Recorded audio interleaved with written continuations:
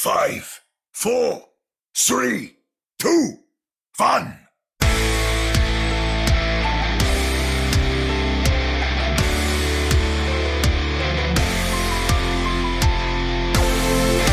Welcome to another episode of the Race at Home Podcast, your premier podcast covering both the Toronto Defiant and the Vancouver Titans. I am Chris at Lightforce, joined virtually as always by Omni at OmniStrife, and Jordan, the host of the One Man Watch Point podcast at Sir Dr. JM. Welcome, gentlemen. Hello, you guys with your incredible space age internet speeds. Well, if you finally gave up on dial-up and joined us in the future, you would see such an improvement. In fact, I bet you your SR would just increase based on that alone. That's what's holding me back. Like the moment I get fiber, I'm in Owl. Yeah, that's it. That's truly it. You'll be like the oldest Owl player, and you know Toronto Defiant should probably sign you because you can then say, "Hey, the moment I got Bell 5 internet, I joined Owl." It was totally an immediate transition. I mean, when Overwatch was released in 2016, I was playing on a crappy laptop, and I was like in bronze. And then when I get like a real PC, I went all the way to diamond. So hey, there is some merit to it. Yeah, hashtag no ad. That's not us plugging Bell 5 internet, and they don't pay us to do so. But if they wanted to, if they want to fly us out, yeah. Well, I mean, maybe we can talk about this flying out to Toronto for reasons unknown. Oh yeah, why would we obviously need to fly there? No one knows what we're talking about. Battle of Canada round 1 in the books. Both Toronto and Vancouver had a fruitful weekend. Just one type of fruit was probably sweeter than the other. We'll get into that. You'd think that once the stage started, the amount of players moving around would drop. Not true. Lots going on there. And finally, the overlords from Microsoft are one step closer to acquiring Activision Blizzard. We'll get a few thoughts on that. But without further ado, let's start pushing this payload. Moving the payload! Join me! So the big news, which, yes, the Battle of Canada round 1 is very big news, isn't the biggest news. It is that we finally know where the Overwatch League Grand Final will be. And it is coming north of the border to the great city of Toronto. That's correct. If you did not hear this past weekend, as they announced it during the Watchpoint pre-show, they talked about it throughout the entire day. Toronto will be hosting the Grand Final in a very spicy format. But the cool thing is, one, being in Toronto makes Canadians like us that much easier to, find a way to get there. No passports or visas needed, at least for us. I get that some of the players might need that. But two, Toronto has put on some fabulous events. I mean, in the Overwatch League, we saw obviously the Summer Showdown last year. Great event. I've still been talking to other, podcast and creators about how the organization embraced us and helped elevate what we do. So I'm imagining they're going to do something very similar for the Grand Final. But beyond that, Toronto has been committed to the league since their entry. I mean, we've heard of they've really led the way when it comes to the negotiation that the teams had with the league, revisiting that relationship. Adam, he joins our show regularly. He joins other shows. He's always open to have that conversation. I tried to pry it out of him when he joined me. And I think he was dropping hints, and maybe I didn't catch what he was throwing down. But yeah, you guys excited? I mean, it's so awesome. Like Canada is not very big, so we can just hop on a bus and just go there. And, by the end of the games, we could just go home. Yeah, I was going to get Carl from Winnipeg to pick me up and give me a ride. But yeah, on a more serious note, it's absolutely great. I think there's no better team that could host a cool event, and definitely well deserved. I'm really happy for all, the Defiant and OEM and whoever is behind that whole, achievement. I can say it. Very, very cool. Very cool. Like, and again, we didn't have like the big full on post-COVID, event, at least in North America, like last time. When was where was the last one? Philly. In Philly, yeah. And was it really? Well, that a team that no longer exists. Yeah. That's funny. Oh man. The 2019 final would have been in Philly, and then pandemic hit. Yeah. And since then, obviously, we've had grand finals. They've just been different. In limited Hawaii capacity. and such. Yeah. Yeah. Yeah, no, I agree. It was really, I mean, the biggest disappointment I thought when they announced it was the reaction of the casters. It really kind of seemed like they could have been a little more jazzed for it. It was a little bit of a, they unveiled it as with New Queen Street, and then they all kind of went, I guess that means Toronto? And I'm not sure if they actually knew or didn't know, but they just didn't seem too enthusiastic about it. And I was like, come on, guys, feign some interest here. Like, get us hyped for it. Because, yeah, I mean, for us Canadians, like, it is a big deal because I think people really underestimate, when they're from places like the States. I think they really underestimate the barrier that it is just to cross the border to the States for us. Yes, it is still somewhat unrealistic to go province to province. It is, not like traveling within the States where it's, somewhat cheaper and more accessible. But it is one less barrier for us. So it is very exciting. I'm really hyped and I'm trying to make it happen. So we'll see how the cards play out, but. Yeah. Speaking of trying to make it happen, I too am hoping to make it happen. Omni might make it happen. I mean, RSP wants to be there. Obviously there are costs involved. So, hey, if any, sponsors want to send RSP there, we would be more than happy to continue to bring up the name of said sponsor every third word. I actually heard that, Michael Bell listens to this podcast. Michael Bell, the owner or CEO of Bell. Yes, Bell exactly. Fibe. Exactly. Yeah. His middle name is Fibe. Got it. He was way ahead of his time. Yeah, he was. I bet he was. Yeah. Michael Fibe Bell. Michael Fibe Bell. Got it. It's being held in the Mattamy Athletic Center. Now, this venue is a great venue. It's what hosted the Summer Showdown. But one of the things that those that have started looking into it have noticed is, wait, this is a little bit smaller. That seems odd. And then the memes come out, Overwatch is dead. But I think it's a great venue. Again? To start to, get back into this type of event. In Philly, yeah, it's a huge venue. But could you imagine if you have a huge venue that you can't fill up? Yeah. I would prefer to see an intimate environment where there's a lot of noise, a lot of energy filled up, right? Like, and grow it that way. One of the best ways to really generate demand is to quote unquote sell out a venue. Doesn't matter in what type of sport or entertainment experience you have. You make the ticket hard to get, the thing that I want to have when it's available, and you grow that out. Yeah. I think Overwatch is sort of at that phase where they need to do it. And Toronto is going to put on a great event. We know they have the experience with the Summer Showdown. We know they're going to make this worthwhile. And if anything, I think if you make the trip, you're going to have yourself a great time. Yeah. And probably even better time if the team you support happens to be involved. One of the things that Adam had said to you when you interviewed him on episode 201 of Ready Set Pwn, was that the league has been around now for 5 or so seasons, and they're in kind of a period where, I mean, I really liked how Adam talked about this. He talked about the fact that, there's the memes, Overwatch is dead and all that stuff.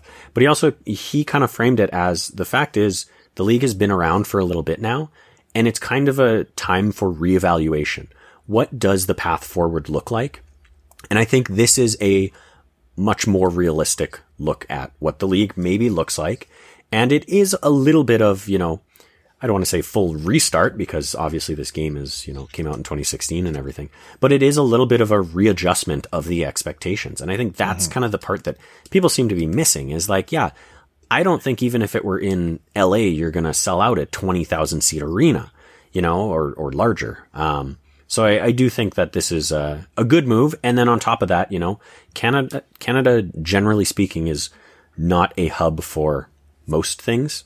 But we know that Toronto, and especially Overactive Media, really wants to draw esports into the Toronto area. And this is a really good way for them to work to build that. They're already doing this with the Call of Duty League, and they've put on really good shows with Call of Duty League over there.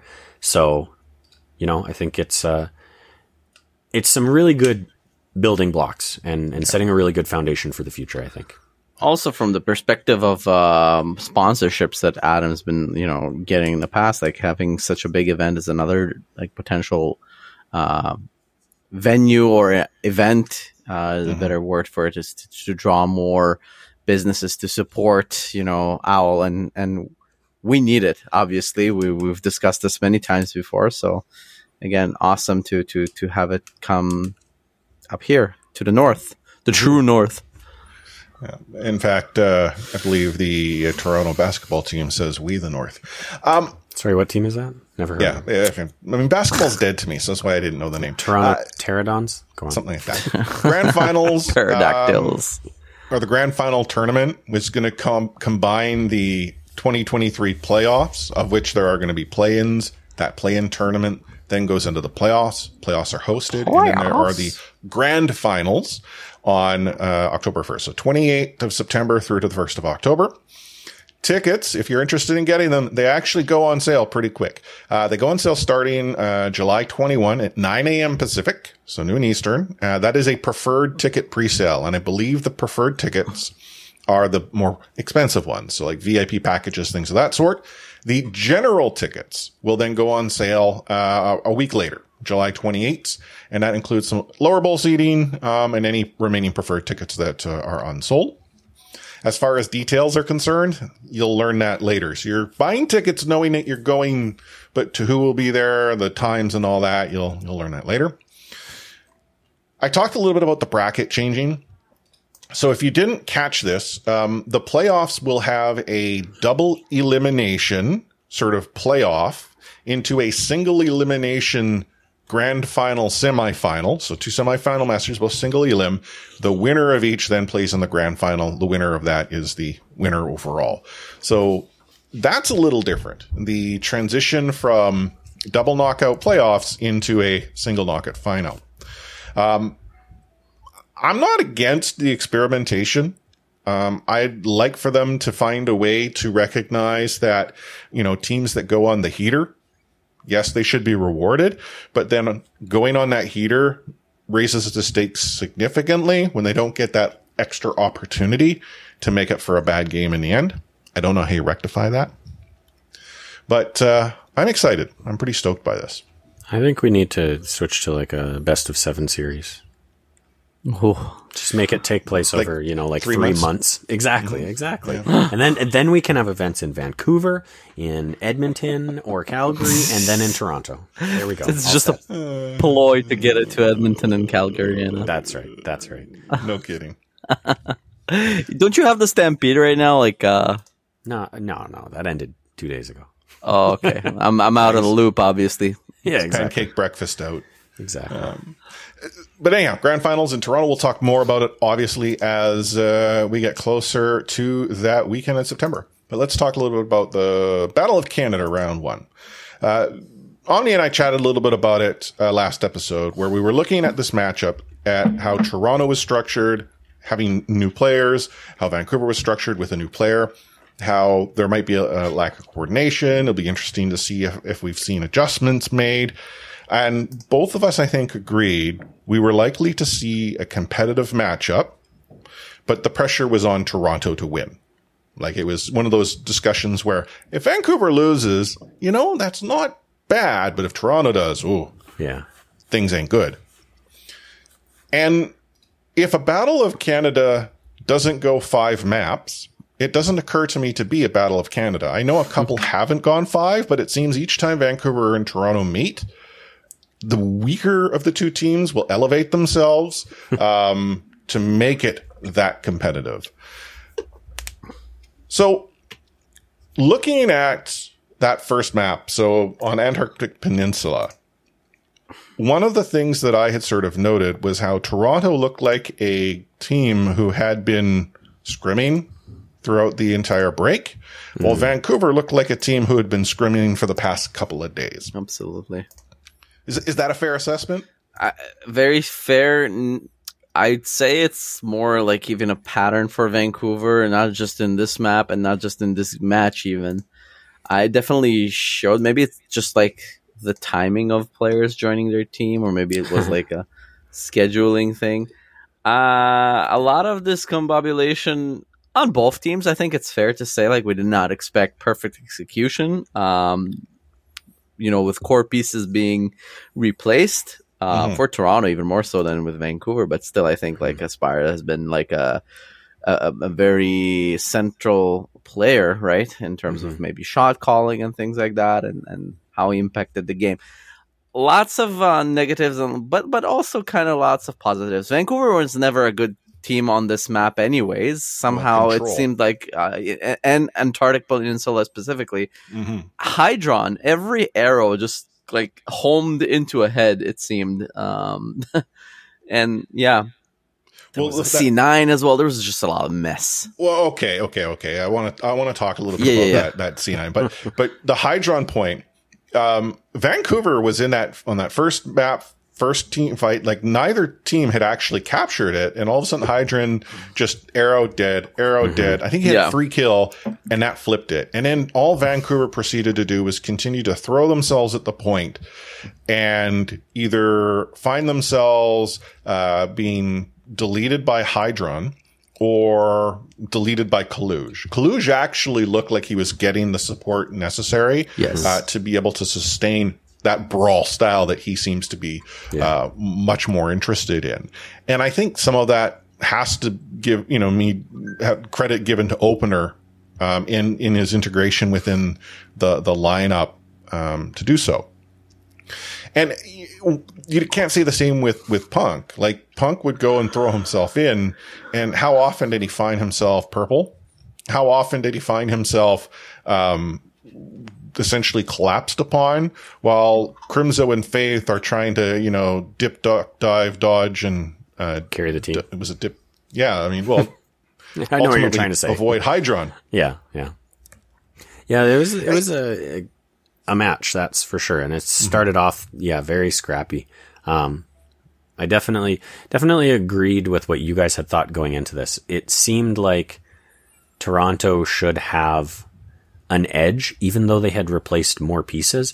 But to your point about Vancouver looking like they maybe hadn't been scrimming, I do wonder how much of that came down to the timing of releasing Aspire and then bringing in Heesang. Like, not only even the timing, or just like the circumstances of it being not a.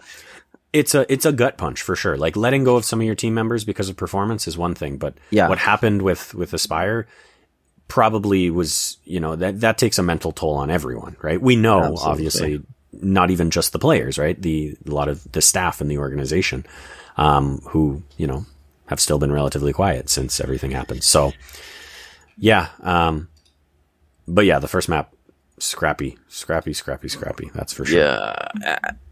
I think it was cool also, like, I know I'm not kind of like zooming out to the whole match, but at least early on to see both Spectra, and not just early on, but even for the most part, Spectra, Opener, and Heesang, they definitely came to play. It seemed like it's just a matter of coordination and lining up these dives and playing more with the team, but as a single contributor or two single contributors on the Toronto side, they played really well and surprisingly well for a first match with a new team, I think.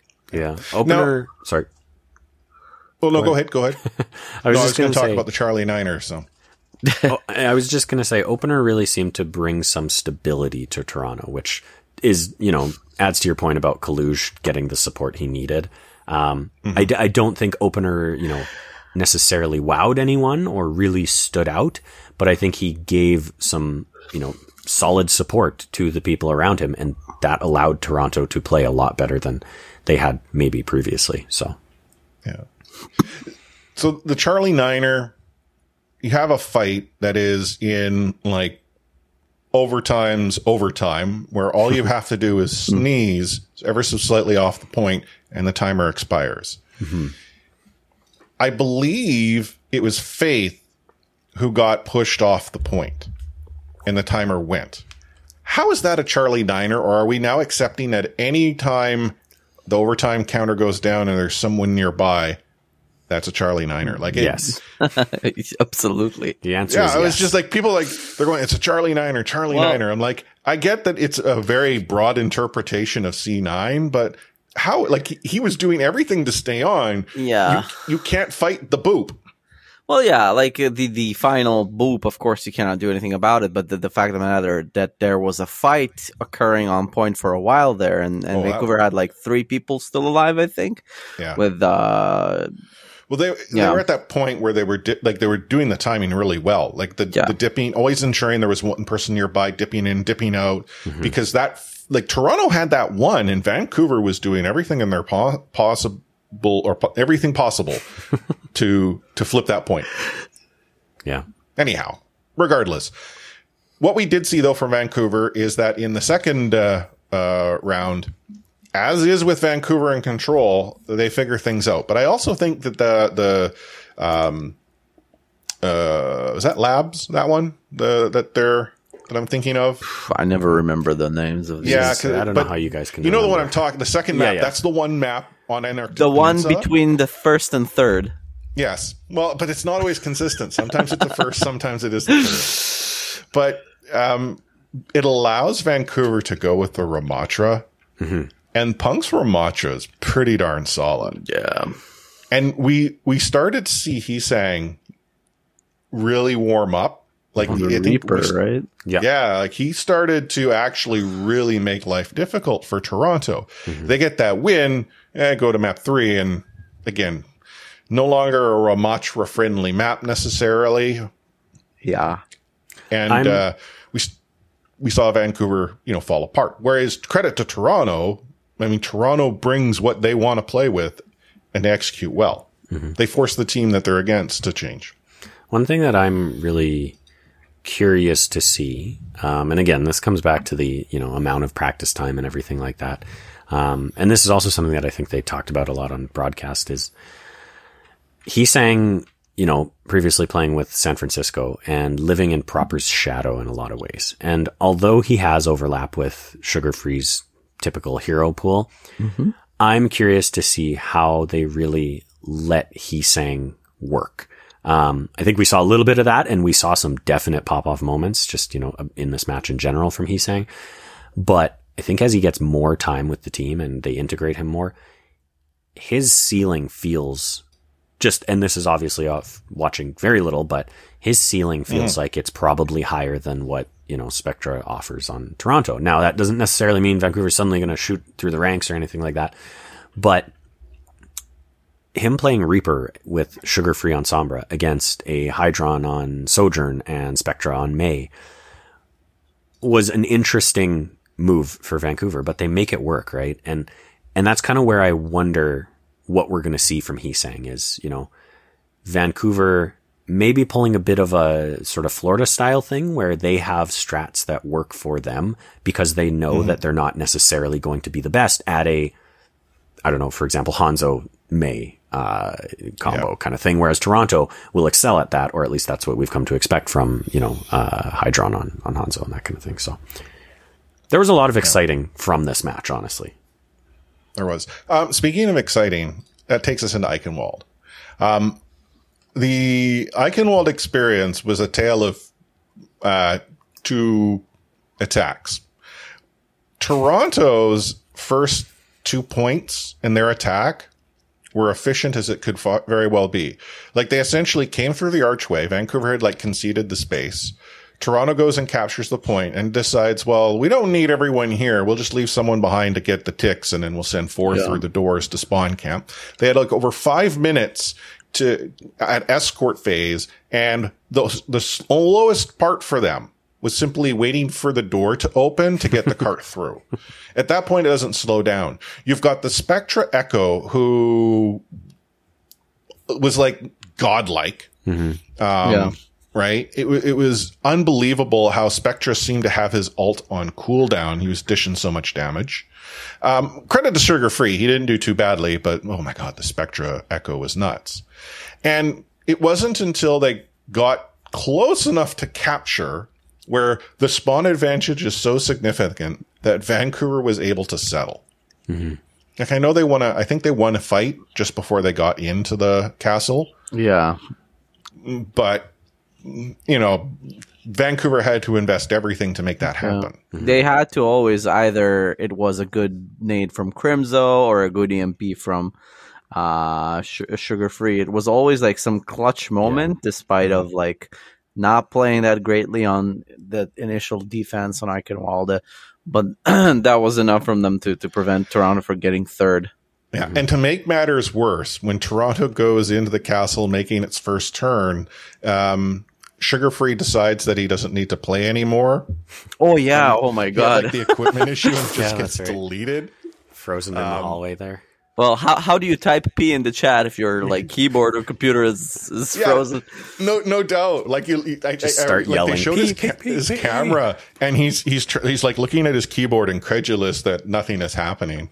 The pause was, I want to say, like 5-10 minutes long. Like it took forever.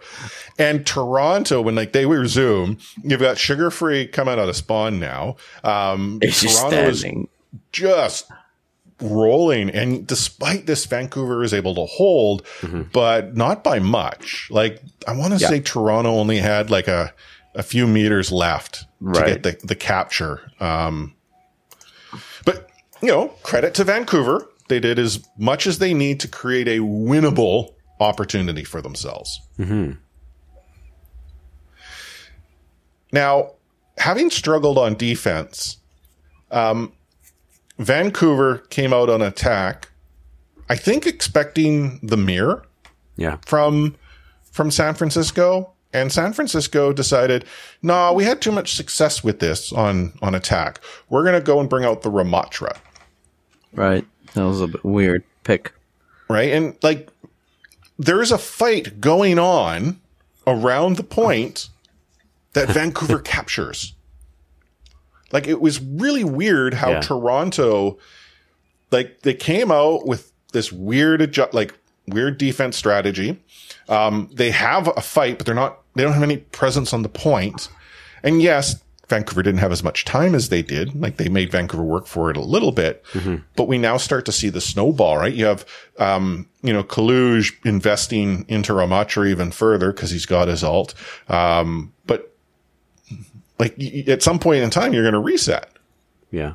There were some questionable moves, like you said, Kaluge investing when, you know, a fight was clearly over, or you weren't going to win it. And it wasn't even so much that he would invest and die or something. He would just kind of invest and then slowly back away. And it was like, why didn't you just back away in the first place? Give them a little bit of the space, but wait for your reinforcements to come. Because, Vancouver, that second point capture seemed to just kind of fly by. It did, and it put themselves in a position that Toronto had moments before, where now Vancouver is coming in, they're snowballing, they've got alt economy in their favor, and really, you know, Vancouver had no trouble winning this map. I commented in RSP Discord, when you look at how Vancouver was playing throughout this entire match, and I think it was spoken about by Jaws on the cast, if Vancouver saw an opportunity where they could get that pick, they'd go full aggro. Now, we've seen that a lot this season. They go full aggro. Sometimes it works, sometimes it doesn't. But Vancouver goes full aggro. And I think if you listen to the show, we've always said passivity is going to get them into trouble. Yeah, aggro does too, but at least with aggro, you're giving yourself a shot. Toronto was like full passive. They continued to allow Vancouver to bring the fight to them. But at no point in time did they try to take advantage or capitalize on Vancouver's mistakes. It was kind of odd, yeah. And like, going back to the comment we made about the teams maybe not being in full sync, that's kind of like when it looked, especially the map that comes after, that this is where Toronto's turn to be all like confused and discombobulated and out of sync started looking. And yeah, it's strange. It's like these two teams were going back and forth, not just like on being competitive, but sometimes these fights were not, and it's a little bit strange. It's like going from one team rolling the other. also like maybe just weaknesses on particular play styles and maps, which we saw a lot from like different teams over the weekend, like teams that you would not expect to win or lose. Definitely, it seems like the meta, despite seeing the same heroes being played here and there, it seems like the dynamic really changes between different maps. So Vancouver gets their win. We've even up. We get to watch point to Gibraltar. Vancouver's first on attack, and they come out with the well-known strat of Hog City. Yeah. Now, when was the last time you saw Vancouver being spicy like this? Like, there's got to be a level of swag and and this map to for sure. Right? I think they over-swagged even a little bit. Well, they did. Like Punt comes out on Hog and they teleport up top, and I think he gets booped off. I don't know if maybe he walks off. I don't know. But like they come out with this to try to get that early pick. He-Sang was on Widow as well. Doesn't work out. They go back and they do their, tactical reset, but whatever. They had some fun. Yeah, lots of trash talking in the chat as well. Well, everything was a C9 according to Crimzo. Yeah. Oh, when you also wrote the "You got me" at one point. God. Oh my god, that was so good. In fairness, so okay, you can tell Toronto's mental was a little bit shaky off at this one. Yeah. When suddenly it's Call of Overwatch chasing Crimzo, when meanwhile Vancouver's like, yeah, okay, no problem, we'll take the win here. Appreciate that. You can't really blame them though. Outside of Spectro, played really well on this Gibraltar point. Like again, everything. Spectro Echo. Yeah, he's really good on that hero. He sang pulse bombs on Tracer. Yeah, they were like. Well, I think every like just hit 3. Yeah. Insane. Like he had, I think his average, if I recall, was like 3K per pulse bomb or something close to that. Insane. Like how often does that happen? He was just in a zone. Oh yeah, and we're not accustomed to who would you have presumed was going to be on the Tracer? You would probably think it would be Sugar Free. No, Sugar Free was in the Echo. Yeah, he still, despite what people were doing on the Echo, duplicating the Ana, they went double Tracer, and it was so horrifying, I guess, for Toronto when you see two really good Tracer players just like flanking you on both ends. But throughout the attack, Vancouver, again, they had this sort of aggressive posture. They forced Toronto to overinvest to try to slow things down.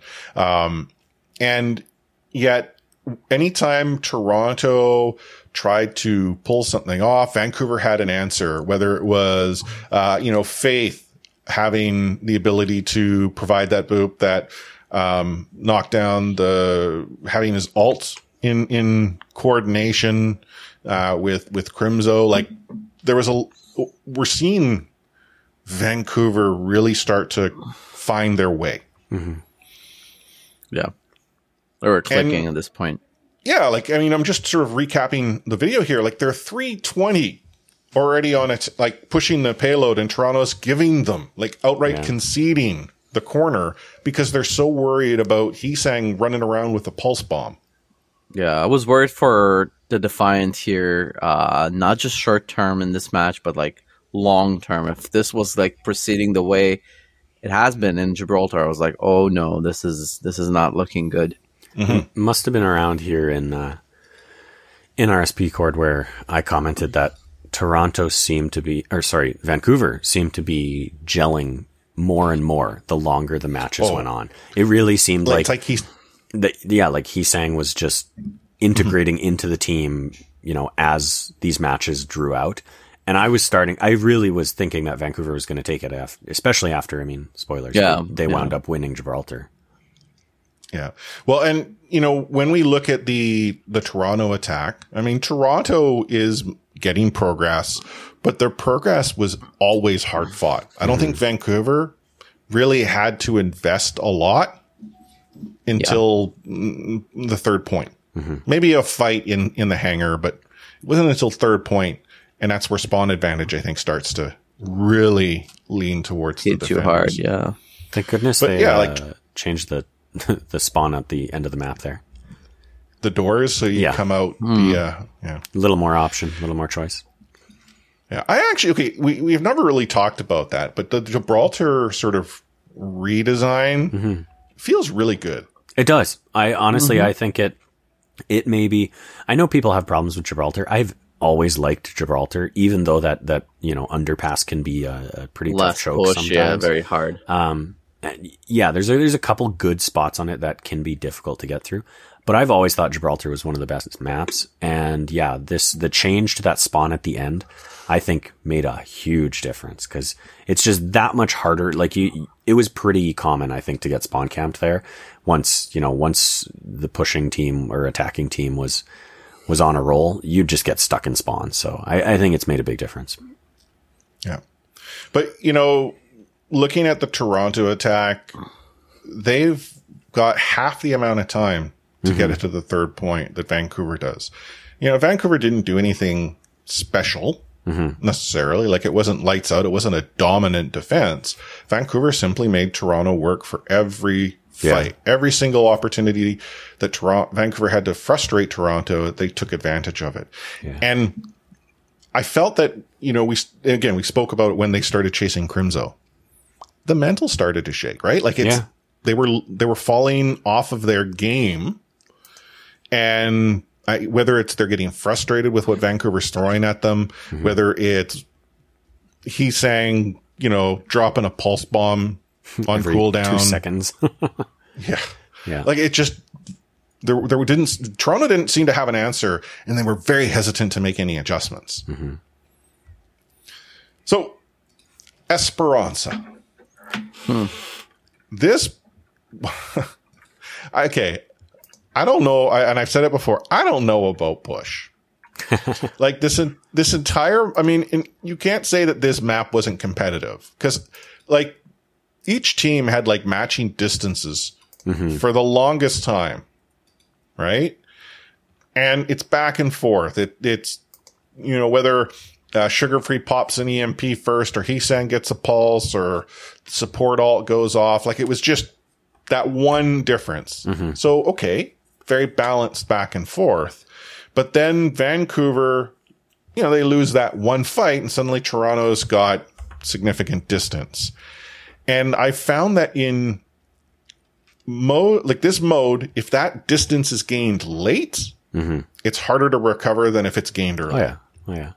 Esperanza, a push in general, is a marathon, not a sprint, right? It doesn't matter what progress you make, honestly, in my opinion, in the first 4 minutes, generally speaking, which is half of the round, right? These are 8-minute rounds. And I'm watching the match back right now.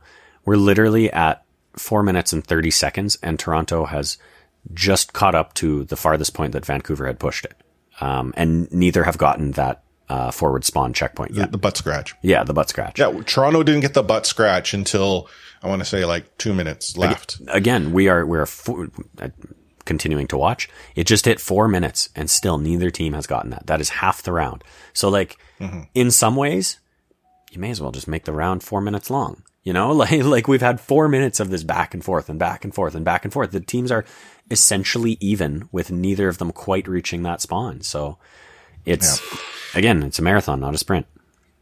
Yeah. Now, there really wasn't anything definitive, I feel, in this map, though near to the end, we saw one opportunity missed and one opportunity capitalized. Opportunity missed, sugar-free biffs and EMP.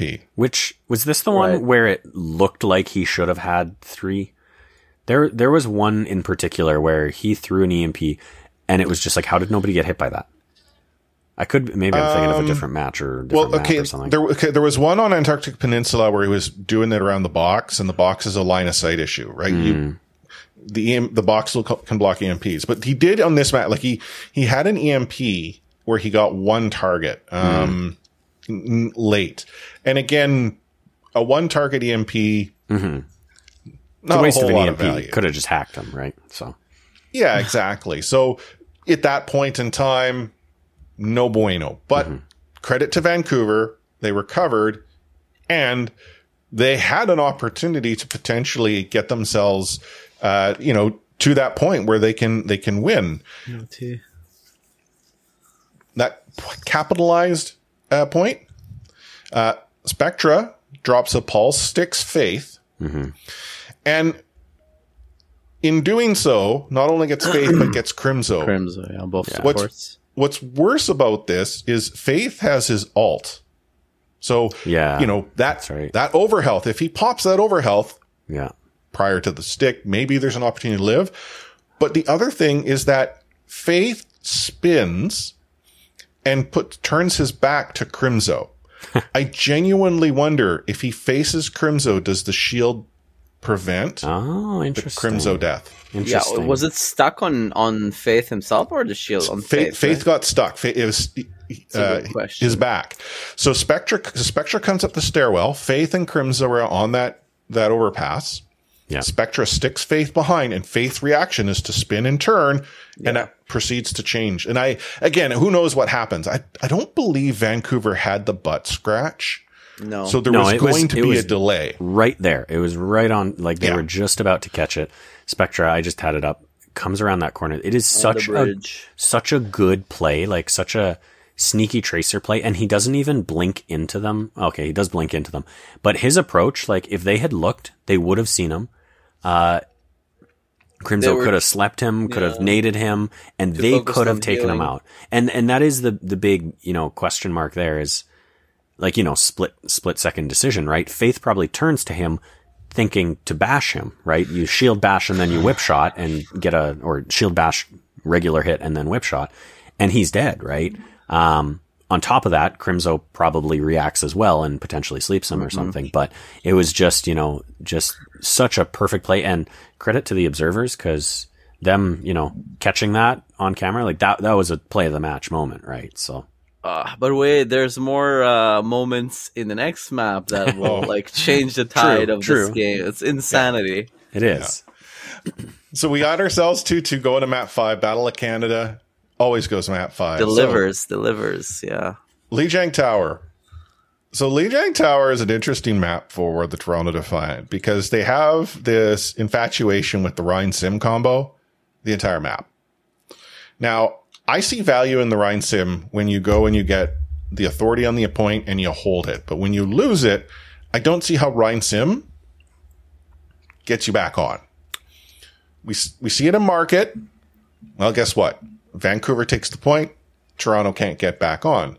But credit to Toronto. They committed to the bit hard, and Vancouver suddenly forgot how you combat Rhine Sim.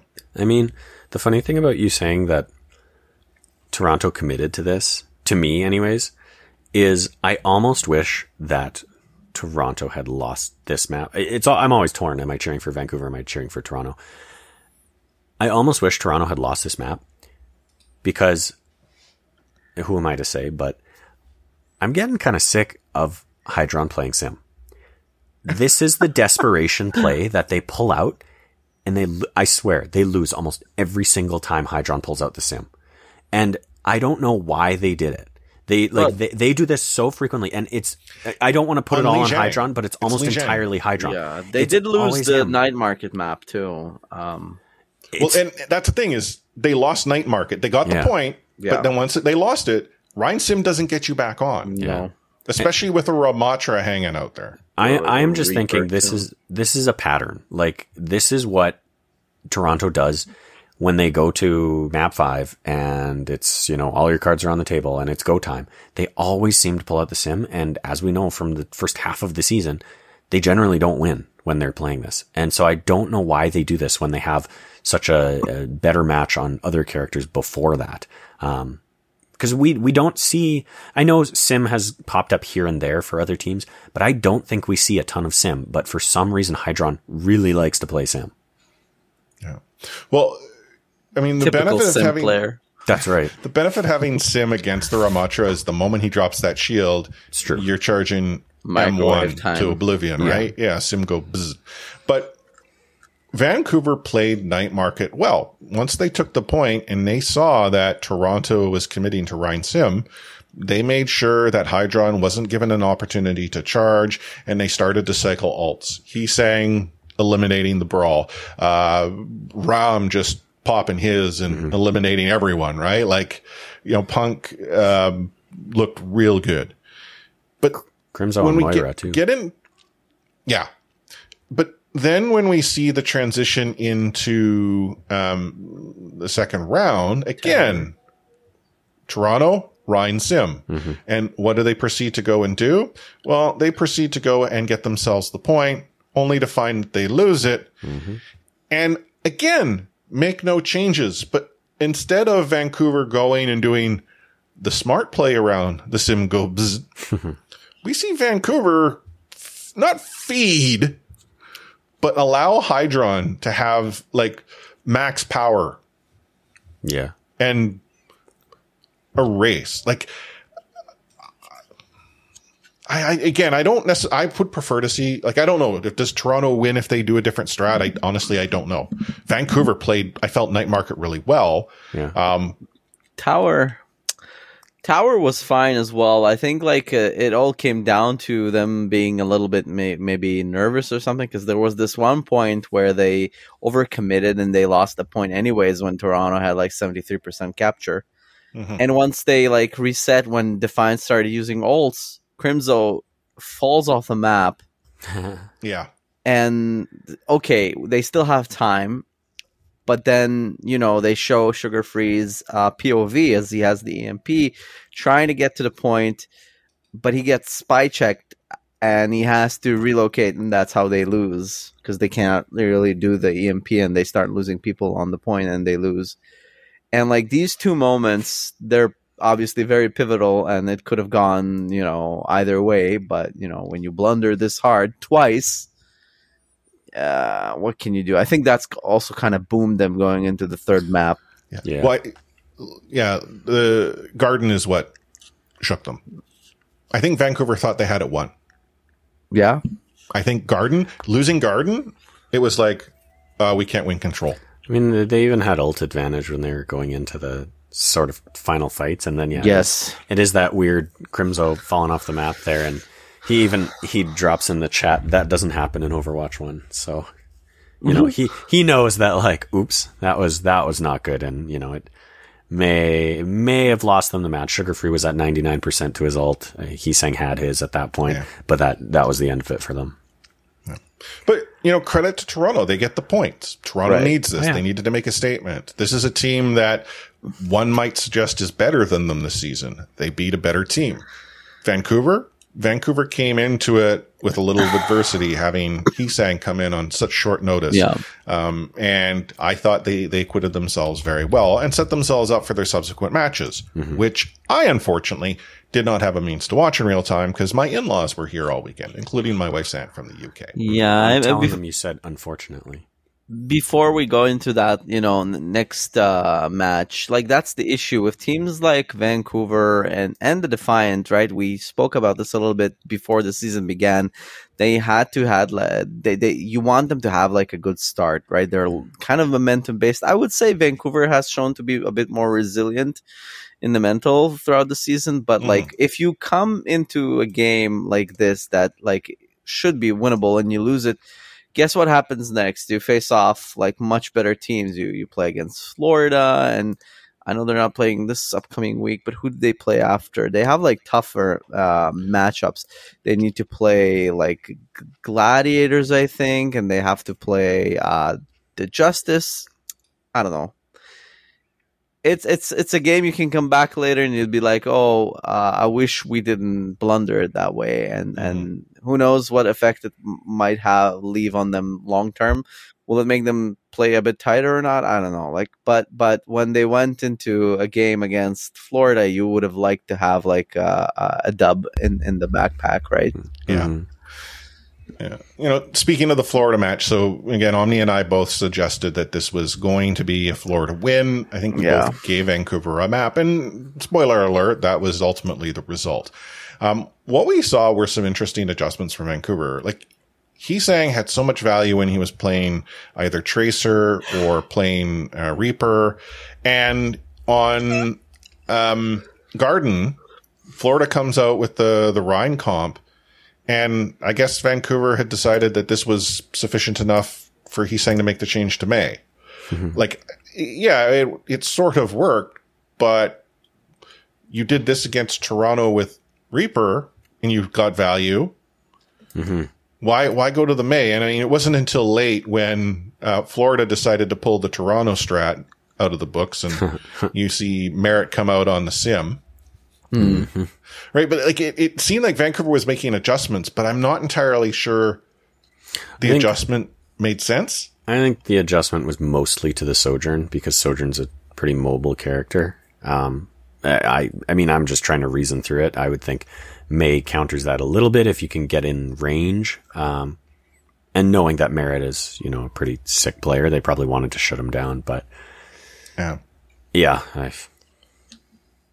that middle point that they played against them outside of that weird Gibraltar map was probably their best showing on the Sojourn in May. It's good to see, the pool, because we discussed this a bunch of times, like what can Hee-Sang play, and he was doing pretty well. It was like even the tank matchup, we'll talk about that a little bit more. It's hard to see what adjustment works and what doesn't. You're not really sure if it's an adjustment thing or just a skill gap. Well, yeah, someone is. Oh my goodness, he was so good. Who? Sorry, someone is someone. Someone was really good. I'm not sure who. You mentioned something about pool. Now I'm thinking, does Vancouver go into this knowing it's going to be a tough matchup and decide this is the match where we're going to go and maybe not experiment, but see how things work and see if they work? I feel a little like all of having an experiment right now, just because of integrating Hee-Sang, right? Yeah, and then new patch as well, new stage. Yeah. Yeah. I mean, that's a decent thought. What I'm actually curious about is the coaching that Vancouver has going on right now. I think I'm pretty confident in having a bit of an understanding about Casoras and how they're coaching Toronto. But, watching interviews with Ascoft for Vancouver and everything, we know that he's a little bit more of the player-driven mentality when it comes to coaching. And that does make me wonder when you're integrating someone like Hee-Sang. Someone who hasn't been with the team for this first half of the season, right? Someone who is actually coming off of a worse record than the Vancouver Titans had, currently. I wonder, or maybe it's, my personal belief, but I hope that they are being a little more hands-on. But maybe in terms of, this first weekend of play, it was a little bit of Hee-Sang, go out there, you guys play what you're going to play. Let's, kind of let it happen a little bit naturally. And then hopefully they're taking away, what they can from these matches that Vancouver had this weekend and really kind of breaking down, okay, here's what worked, here's what didn't.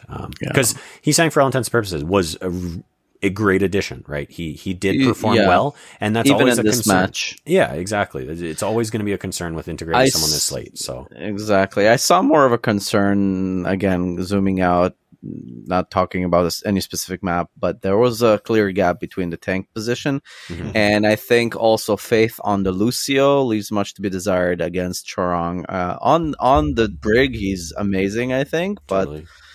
There were like a bunch of late beats as well on Night Market as well. It was a little bit apparent that his Lucio is not, at least not up there with someone like Chorong. Mm-hmm. Now, I didn't have an opportunity to watch. What went wrong on Midtown? They it seemed like nobody is killable. They just initiated God mode, IDDQD on the keyboard, and no one would die at any point. Like someone was literally a god amongst men, just walking around. It like on defense, that's where Titans started on defense, and they played Tracer Sombra. Maybe it's just too much, a little poking and not enough like burst, but like they couldn't do anything to the Mayhem. Everything seemed to be like, even a pick from Vancouver initially. Nothing was. Yeah. Well, I just watched someone eat a pulse, survive, eat an EMP, survive. It's just smurfing. I think Punk was bashing him around, made it through that. Nothing helped. No, nothing wasn't playing. It was just someone. Again, Vancouver, this is the map type they typically do well on. Mm-hmm. Like, control, Right. Not their jam, but you put a payload with that control point and suddenly Vancouver can make magic happen. So I was shocked to see it being a 3-0. I think that Merritt, also getting to play the Ash was a big part of it too, because even though Midtown, it's got that fire truck there, he's still got some really decent sight lines, that he can really kind of shut them down with. And then, I mean, as well, we did see Vancouver try to adapt at least a little bit. We saw Hisang switch to the Genji, which again, coming back to trying to see where Hisang can make an impact. I'm sure he has a stellar Genji. It didn't pay off in this situation. But maybe a little more integration with the team, and maybe it's a pocket pick, right? Another thing I think we should maybe address is the fact that with this new stage, Florida looks even better than the previous one. That new adjustment in the meta allows for much more flexibility, and this team is very flexible. They just disposed of Houston 3-0 easy before that, before the Titans. They look incredible. They look on a whole new level. And even that map, the second one, Gibraltar, it seems like maybe they were falling asleep or playing with their food, and it looked like horrible for them. I guess we can already address that. Titans almost, well, you could say full held them because they never got the first cap. Yeah. Well, you know what? Let's give the Titans the credit, right? They got a point. They got a map win on attack. The Widow pick for Merritt, I don't know if it was a good idea. Maybe they just wanted to see if there was a pick, but the Widow is in the back. Titans went kind of to dive on that Widow, and when the healers were drawn to heal her, they just capitalized on point and won that map. But then you what's going to happen? You think okay, are we seeing a comeback? And I don't think that was much of a comeback. Yeah. Well, Merritt. So if it's the point where I'm just watching, Merritt's running around as Samra. Yeah. He's got Cheverone running back there with him, and the Titans are just chasing. Yeah. You then have Merritt die, and out in fairness, Cheverone pops ult because he's about to change, but all that value lost, and all they got was a couple of meters with one person on the point. Yeah. It was, I think, Alex, you said playing with their food. It was a little bit I feel like they were styling on them. They were kind of let's just mess around this map. We're probably going to win it. And Vancouver didn't approach it that way, right? Vancouver approached it as, we're going to take every map seriously. And they came out on top because of that. Right? Did not give up, which was great. Yep. Did we get any hog sim? No, I don't believe we did. That's too bad. But that then gets us over to New Queen Street. Mystery heroes for someone. Yeah. Doomfist, Junker Queen, RuPaul's on Kriko, Ramatra. It was a mixed bag, but again, Florida just. Yeah, it felt like a reaction to the previous map, right? Where they got beat pretty bad. They said, okay, let's just end this now. This should have been a 3-0. Let's just finish it. Yeah, it's like they were adamant on showing them oh, we let you win the previous map. Yeah. It's not you winning, it's us losing. Yeah. And obviously it feels better than to lose 3-0, but it did not feel like Titans were ever had a chance of winning this one. Well, and also, I mean, I don't recall if they played it in the Houston match, but I don't think you see Doomfist come out against a better team against, I don't know, Atlanta or Houston or something like that from Florida. Overtime, late in the game. Okay, fair enough. For a desperation, got to get to the point pick. But, someone coming out on Doomfist to just start and actually taking it, just spam the voice lines as psychological warfare. Hot cocoa. So Toronto, LAV. Now, going into this weekend, you'd say Toronto 3-0, hands down. No way LAV gets a map. LAV goes and gets a win. They get a dub, and it's oh my god, has LAV turned a corner? The answer is no. But I don't know. I don't know if the answer is Yeah, no, I think but, the issue is with the Gladiators. They look horrible. yeah, they were a mess. well, I mean, I'm sort of memeing on LAV here.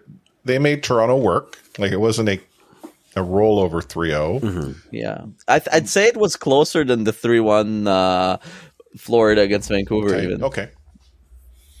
Yeah, I mean, I didn't get an opportunity to watch, so I don't have that comparison in mind. But, having sort of quickly scanned today, it felt like, I mean, Toronto was the better team. Toronto needed the W. They were going to get the W. They did. Job well done. Mm-hmm. Yeah. I mean, we could talk about this match, but we don't truly have to. Well, I mean, I feel like we're doing Toronto a disservice by not talking about this match. Toronto did well, and they did exactly what they should have done. And if they, I almost feel like it's a good thing that we don't have to talk about this match, because if Toronto had struggled here, I had in my pick'ems, I had Toronto taking it 3-1. I did give LA a map, which I know would have probably shocked some, but I feel like LA is one of those teams that, yes, they're a bottom team, but they're a bottom team that you can't underrate. And I think we saw that from the Gladiators, but I think they've proven that they're at least going to try every opponent they have. Yes, they're probably not going to come out on top, but they're going to fight for it. And so I feel like, again, it actually is a good thing that we don't really have to talk about this match, because if Toronto had been off their game, a little lazy, lost their first match in the weekend, there's a chance, Yeah. I also think that Valiant beating the Gladiators was almost a good thing for Toronto's preparation against them. True. It was like a wake up call. Underestimate anything, right? Yeah. And they took them a little bit more seriously. You could see Spectra gelling a little bit better. I think Ultraviolet played really well. Again, first time we see him without OG in a long, long while. So they played well. They came to win. Winning against the Titans probably gave them a big boost of confidence, which is something that I think they severely lack, because they're just such an emotional squad. Even now that they have changed, that's a team that will live and die by how they feel mentally, right? As opposed to some other teams that might not be as volatile, I'd say, is the word. Sure. And we saw a big part of that too when they won, and with those player cams on, like you could see the elation in them. You could see the fact that, especially, I think it looked to me like when they won the match against Vancouver, it looked to me like Spectra just had a weight lifted off his shoulders, honestly. He was the one that, in particular, I don't know if the dude cracked a smile that entire match. And then when they won, he leaned back and just suddenly this air was about him. And I think Kaluge or Hydron came over and, patted him on the shoulder and everything. And you could tell that it was a very nice, a big deal for them to win that match. Well, Toronto is 2-0 to start the stage, and unlike Vancouver, who's got the weekend off, they've got a couple of matches ahead of them. If we go base the matches on the previous stage, they've got some tough competition. They get to take on Boston on Friday at 4:30 p.m. Eastern, 1:30 p.m. Pacific. And then on Sunday, they're going to take on the Atlanta Reign at 4:30 p.m. Eastern, 1:30 p.m. Pacific. It's a tough weekend. Yeah. I feel Vancouver beating Boston is somewhat of an aberration. Yeah, they never actually I think they never lost a match outside of the playoffs, in the regular season, outside of that match, right? Yeah. And when I look at Atlanta, I feel that that's just a better overall team. Yeah, Atlanta is scary. Has Atlanta lost this season yet? No, they have a 10-0 record right now. They have not lost a match. Yeah. That's rough. So you've got, I don't want to say you have no hope, because you always do, but good thing you got those 2 dubs early in the first week, right? Well, I'm optimistic. I gave them a map in each of these games. Okay, so. Well, that's phenomenal of you. You're a gentleman. Get this, Toronto. If you've already looked, don't say anything. Do you have any idea what their record is right now? For the entire... Yeah, for the whole season. They're 2 games above 500, right? Nope. They are 5 wins, 5 losses. They have a +1 map differential. They are as close to being exactly 500 as they could be. Washington Justice, the same record, +1 map differential, but a slightly different map win-loss. So Titans dropped to 4 and 6. Ouch. Yeah. So it's funny to me because, as we know, the history of Toronto has been, the most mid, and that's exactly where they are sitting at this very moment. So, well, they won't be the most mid after this weekend. No, that's there's a good chance. Unfortunate as that might be. Yeah. I agree. So yeah, I have it as 3-0-3-0, not for Toronto. Ouch. Ooh, I have 3-1-3-1. I'm doing my pick'ems right now, and I'm giving Atlanta 3-0. I'm debating giving them a map against Boston, but I could see it being 3-0. Especially we know Twilight holds a grudge. I'm just kidding. I don't know that, but I could see it. I could too. Yeah, could really see it. So having that opportunity to interview the guy. Yeah, I'm thinking. I have boosts. Should I boost this one? Oh, the moment you start boosting, then things go screwy. Boosting. I'm a boost. Which the Atlanta Reign. I was going to say I could boost the Atlanta Reign. I think that is a 3-0. But are there the problem is, are there better matches to boost? You're playing with the gods here. Nothing looks crazy like Atlanta versus like Vegas or something like that, to be honest. Oh my gosh! But July 28th to 30th, we have a toilet bowl match: Vegas against Valiant. Yeah. Ooh. So yeah, but you don't boost those. No, I know you wouldn't boost that. That's a dangerous one. That's chaos. You're right. You don't boost chaos. Before we get into the weekend that will be, we'll obviously be back next week with the results, and then in turn, Toronto, I believe, gets a weekend off. Vancouver finds itself back in action. But we'll take a short break here before we start to dive into the fray.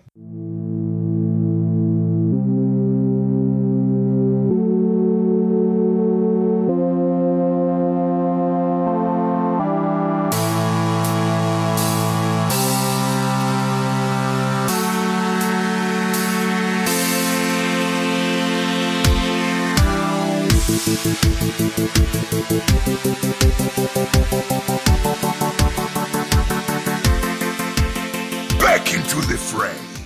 Normally with the week that was, I go into the Pick'ems page and I go and I start whipping off the results to you. The thing is that the East results are all still locked to me because the results are all pending. So apparently that didn't happen. Huh. Are they locked for you?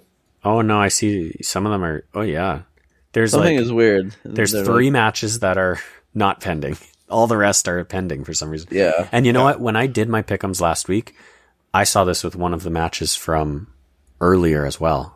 And I was like, that's very confusing because this match is long over. But anyways. I thought I had the issue with the East region week 1 because I forgot to lock my predictions for the first day.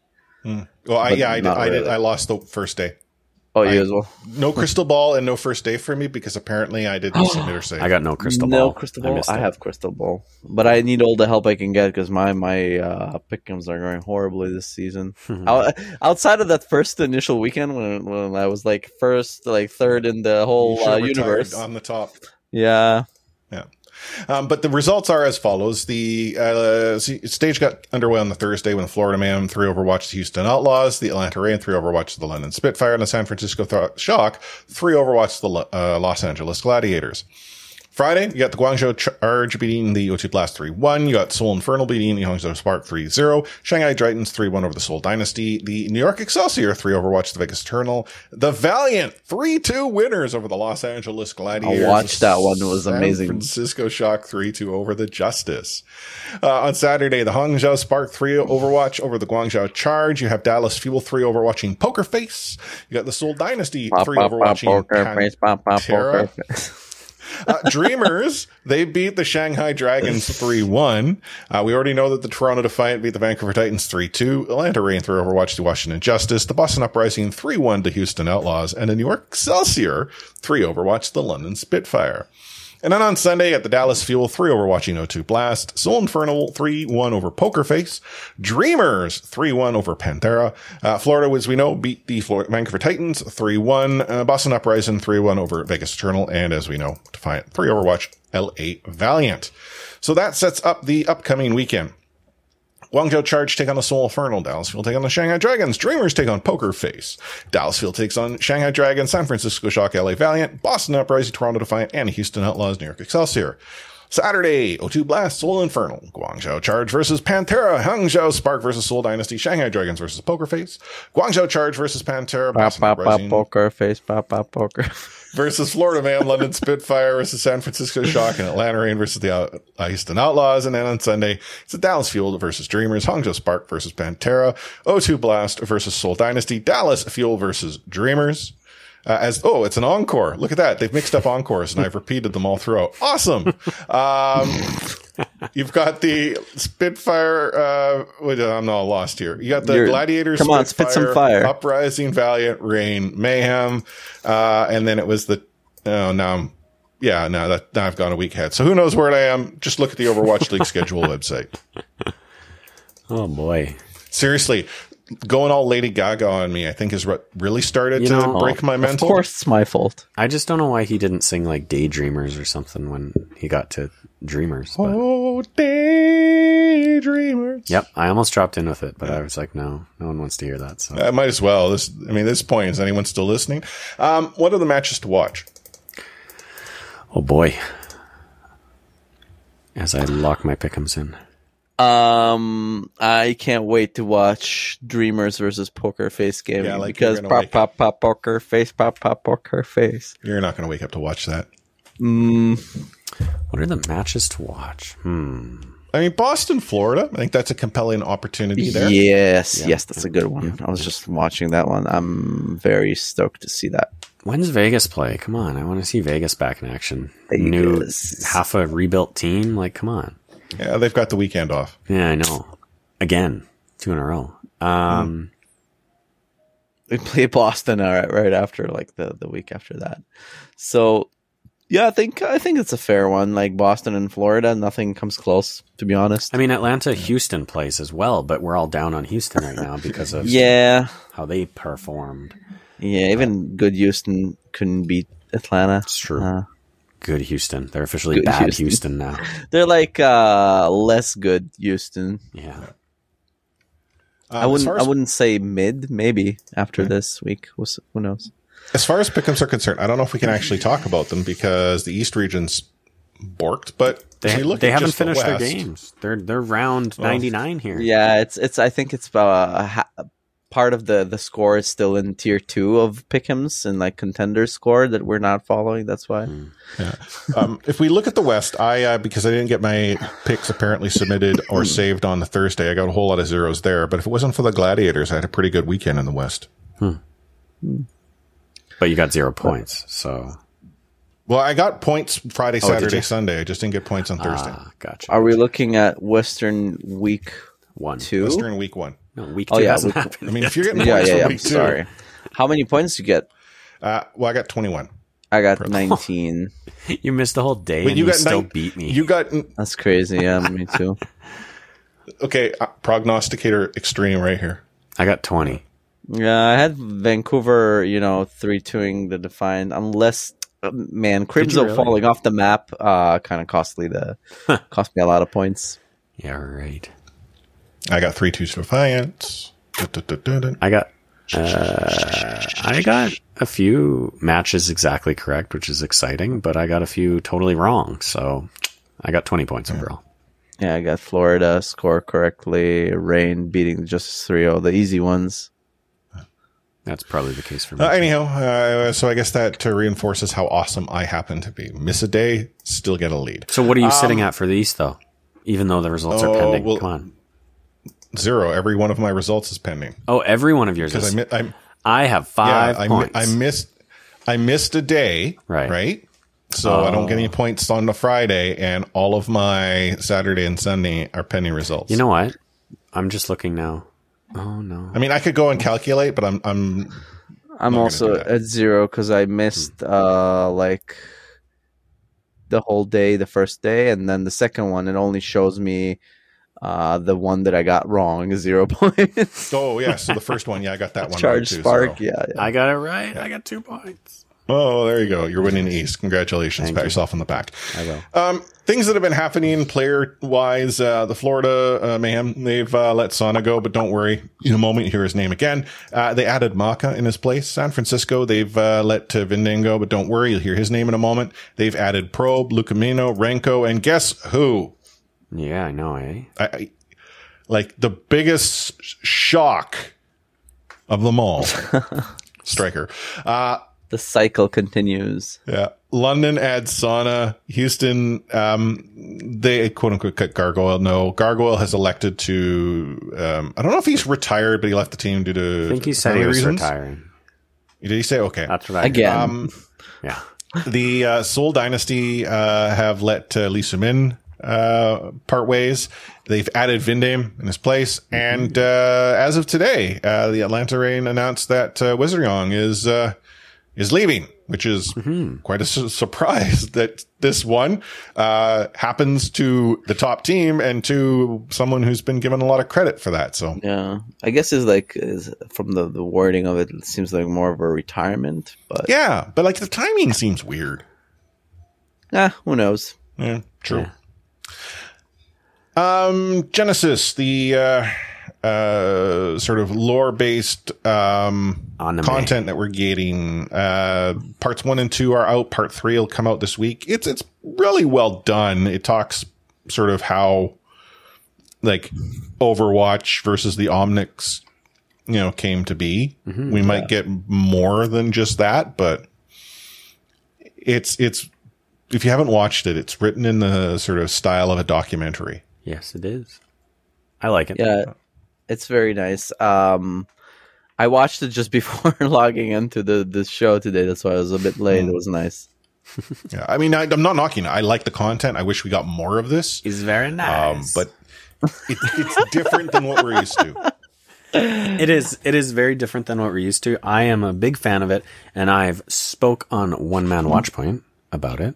And I haven't heard of that show before. wow. I will go on the One Man Watchpoint Twitter account and tweet at you bad things. Like there is one. They did like an anime thing before. I believe it was the reveal of Doomfist, where he that's right. fought like it seems also done by the same people. The Dawnbot is in that one from Futurama or whatever his name is. Looked pretty nice. I enjoyed it. Like obviously, hearing about The Dawnbot. it's kind of like a Dawnbot. Yeah. It's always funny, like because it's kind of bittersweet for me because I'm always thinking, wow, it could have been so much more. Reminds me of the early days of Overwatch, watching Dragons, that short, the other short movies, and like. But I'm not gonna hate. Like obviously, it's a very nice production, and I just give me more, please. It definitely strikes me for sure as perhaps too little, too late. But Yeah. I also am very thrilled that we're getting it. There we go. Yeah, I mean- hold Dawnbot out for all those listeners who are watching. He has a hat too; it just falls off. Chris was Nice. just saying something, but he's muted. I mean, it's at the end of the day, it's just a commercial for the invasion thing that comes out, right? It's true, and my hope is that it sees some decent enough success for them to invest into it and either do more drops like this or still holding out hope for that full show. But Yeah. I think that's less likely. Also, please more Overwatch, like more the specific heroes from Overwatch. We did see a little bit of the core team, but yeah, True. lots And of the- exposition. Anubis 6 years Protocol. into the game. Yep. Yeah. The final bit of news, if for some reason you hadn't heard, Microsoft is that much closer to acquiring Activision Blizzard. Yes. One of their biggest impediments was taking place in the United States with the Federal Trade Commission, taking them to court to get an injunction to stop the acquisition from happening. The court has ruled that the FTC has nothing to stand on, and therefore there is no reason as to why they grant the injunction. The FTC elected to appeal, and the appeals court said no bueno. And that's that. So there's nothing stopping the acquisition at this point. There was this last faint hope that 10 random gamers themselves could stop it. They had actually been denied twice in the U.S. court system and had appealed to the United States Supreme Court. And the Supreme Court elected not to take the case. So Microsoft is likely going to close that deal in a very near future. There is still the matter of what's going to go on in the United Kingdom. The UK is still a little up in arms, but very easy, and I say this like I know what I'm talking about, way around it is to license. And the EU has given its thumbs up. The FTC, it can't stop Come on, them anymore. Stylosa, step it up. The deal is done. So we will be obviously waiting Master Chief as the new tank hero or DPS hero or support hero or whatever he might be in an upcoming patch. Could you imagine if Master Chief was added as a hero? I mean, he's basically Overwatch. Soldier. Yeah, he's going to get a skin probably, something like that. Oh, yeah, no, but I want more than a skin. I want Master Chief. You mean John Q. Chief? It's John Q. Chief. Pretty sure I've played every Halo game. Distant Pretty sure cousin that's his name. to John Five Bell. Yeah, Or no, it was Michael. Five It was Bell? I Michael. can't remember. Come on, Michael. That's- Michael Five Bell. I I'm didn't sorry, even I don't know the that. Bell family well. I didn't know that it was like a surname actually. It's master, like a rank, like Master Yoda. I thought like Master Chief. Chief was like Chief was also part of the rank. Kind of is. He's a Rank lieutenant. key, right? Or actually up here in Canada, a lieutenant. You could call him Master Chief. Sorry, go ahead, Chris. So before we go any further off the rails, we are at the end of a show. It went over an hour, and that's because we got to talk about the Toronto Defiant, the Vancouver Titans. We'll talk more about the Toronto Defiant next week, and then we'll also talk about the Titans because they'll be back in action the week after. Who knows what else will happen between now and then in regards to the league. Grand Finals are in Toronto. We might see you there, or you might see us there. RSP is looking for a sponsor. Any sugar, podcast parents that want to hook us up. Hey, I caught myself. It's not like last week where I just spat the words out of my mouth without thinking. Spitfire. Okay. And I gave an opportunity for Jordan to showcase how he listens to the show when he's not here. Because boy, did he cash in on that opportunity. Mm-hmm. What final words of wisdom do y'all have for everyone this week? Pop, pop, pop, poker face, pop, pop, poker face. I'm kidding. I actually did have something. Like, I know how we are not allowed to discuss leaks and rumors in here, but I'm going to discuss leaks and rumors from another game that apparently is in development. I heard through the grapevine that StarCraft 3 is under development. Did you? Really? Yeah. Where did you hear this? Because this is the point where you might suddenly tell me that there's a foul in a basketball game, and I'm concerned. Yeah, it's on Reddit leaks and rumors. Really? Seems to be like some legit sources behind this. Who knows? Interesting. Potentially. Yeah. Well, Diablo 4 is out, Yeah. and that's just the logical next thing. And Sure is, hopefully, isn't it? Yeah. Cool. Jordan? Well, I was just going to say, of course, as you know, the Overwatch League Grand Finals are coming to Toronto. And it's a good thing that we're not back in Hawaii. Do you guys know why? Why not? It's actually illegal now to laugh out loud in Hawaii. You have to keep it to aloha.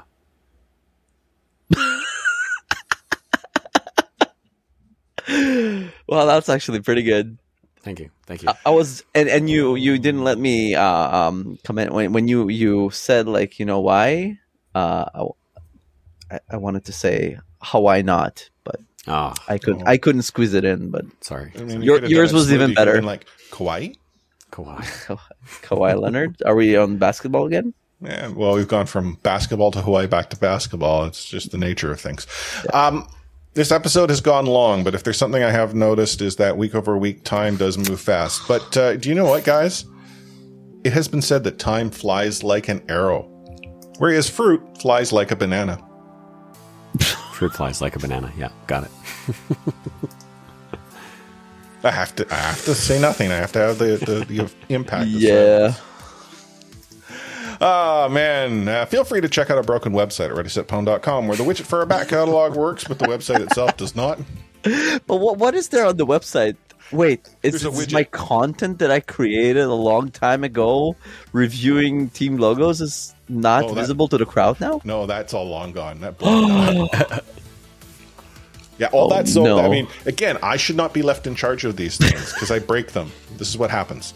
You can follow us on social media if we happen to have an account at Ready Set Pwn. You can also join RSP Discord, discord.io/Ready Set Pwn. But on behalf of myself, Chris at Light Force, Omni at OmniStrife, Jordan at Sir Dr. Jam, and the host of the One Man Watchpoint podcast, I'm signing off this episode with Catchphrase.